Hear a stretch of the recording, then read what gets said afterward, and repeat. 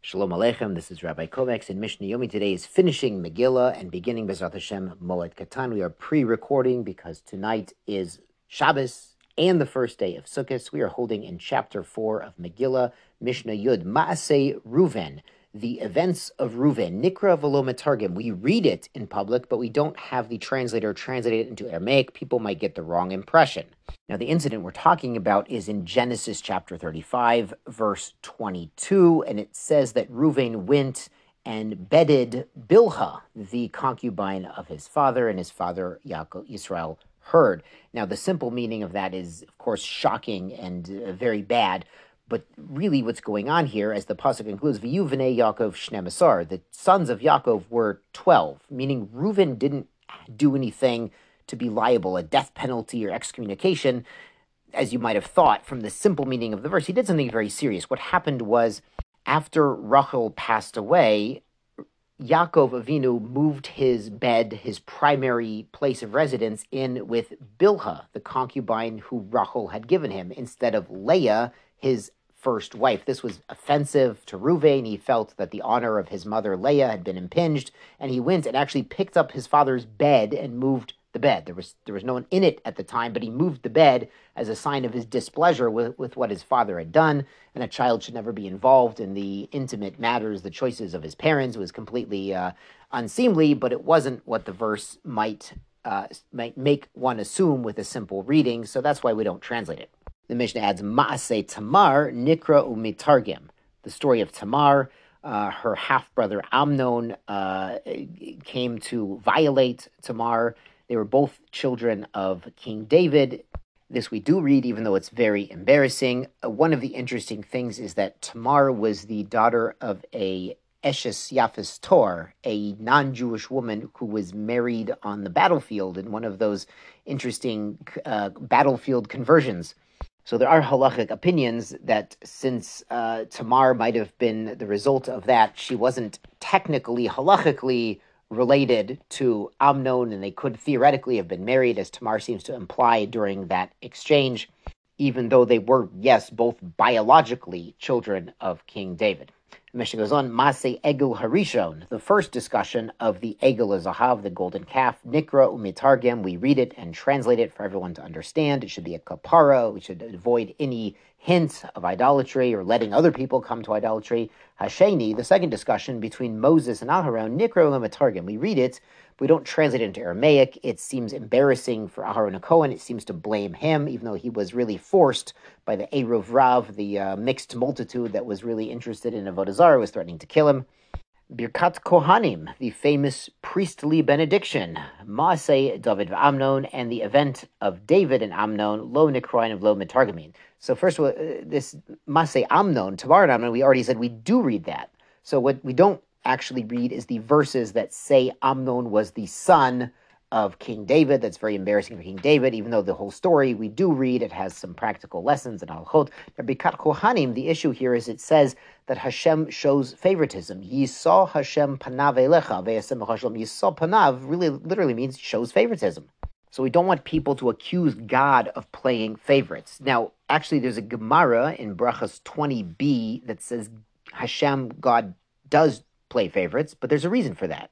Now, the Talmud there in Brachot is discussing, do we bench, say, Birkat Hamazon, the grace after meals, on an olives bulk, a kazayas, or a kibetza, an eggs bulk? It's the discussion there. And then the angels, we bring a story that the angels came to Hashem and they say, how is it, Hashem, in your Torah it says that you don't show any favorites, you don't take any bribes, but it also says by the priestly blessing, Yisah Hashem panav alecha ve'asem b'chashlom, that you do show favoritism. How could it be? So Hashem says, how can I not show favoritism to Am Yisrael? I wrote for them in the Torah, ve'achalta v'savato v'rachta, when you eat and you're full, you're satisfied, then you have to bless. Then you have to say the benching, the grace after meals.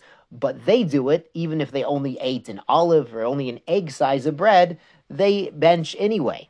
The idea being when the Jewish people go above and beyond to thank and honor God, how can God not go above and beyond to show favoritism and grant peace to Am Yisrael?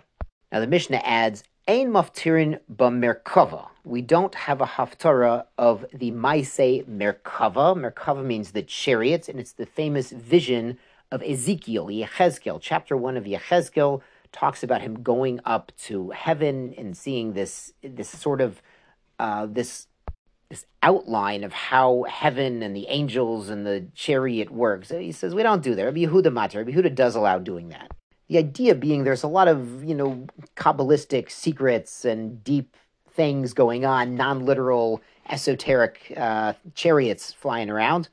And really, that's a great topic for the Mikubalim, but for everyone else, as the Rambam writes, stick to the meat and the bread and the wine and the basics of the Torah, and don't get too involved in the esoteric concepts. So it's interesting, we do read Yechezkel on Shavuot morning when everyone stayed up all night learning Torah and everyone's too exhausted to try to look into the esoteric concepts anyway. So we sort of, we have it both ways. We get to read Yechezkel, but everyone's too tired to really be paying attention anyway after learning all night, so it's okay. Finally, Rabbi Eliezer says, Ein maftirin behoda et Yerushalayim. We don't have Yechezkel chapter 16 as a haftarah because it has some verses there that are very disgraceful to the Yichus, comparing Am Yisrael to pagans, so it's not great. Mazel Tov, and on to chapter 1 of Moed Katan. Now, Moed Katan means small holiday, and it refers to the intermediate days, the middle days, between the first and last days of the holiday, which are an actual full-fledged Yom Tov. So we're going to have this coming week. So during these intermediate days, it's still part of the holiday, so really melacha work, creative work, should be forbidden, but there are certain exceptions. For instance, we do drive to shul during Chol HaMoed, but we don't really want to go into the office or be planting crops if we don't have to. But Moed Katan is going to get into what are the parameters of what we do and we don't do during Chol HaMoed. So Mishnah Aleph teaches, Mashkin Beit HaShlachin, you can water an irrigated field, a field that needs to be irrigated, it will dry up, B'Moed, during Chol HaMoed, Ubashvit, and during the sabbatical year. Now, it's forbidden to plant and to harvest commercially during the sabbatical year, but watering is only a rabbinical prohibition there, so if something would dry up or die, then it was allowed on Shvit. The Mishnah explains, Bein b'mayin sheyatza b'tchila, whether it's a brand new well, Bein b'mayin shelo yatza tchila, or a well-established well. The danger by a new well being that the banks of the irrigation channels or the well might collapse and someone might grab the shovel and try to dig, and it's a tircha yesera. It's an extra exertion that we don't want to allow during Chol HaMoed, to balance the ability to do some level of agricultural work to avoid loss with the fact we don't want people doing too much work and getting carried away during Chol HaMoed and lose a whole day when they could have been taking the kids to the amusement park. The Mishnah continues, we don't gather puddles of rainwater, that's a big schlep, or water from a deep well where you need to lower a bucket and it's a schlep to get it up. We want readily available water. We don't make cookies. Ugiot in modern Hebrew is cookies. Cookie monster is ugi fletzit, a combination of ugi, cookie, and fletzit from mifletzit from monster. So ugiot they're in the shape of cookies, but these are actually irrigation ditches. So they would have sort of a indentation in the ground around the base of the vine. So you'd pour in water and the water would sit there and soak into the grapevine. But that involves a lot of digging, so we don't allow that in Chol HaMoed. Wonderful. Mazel Tov, good Shabbos, good Yom Tov, and be well.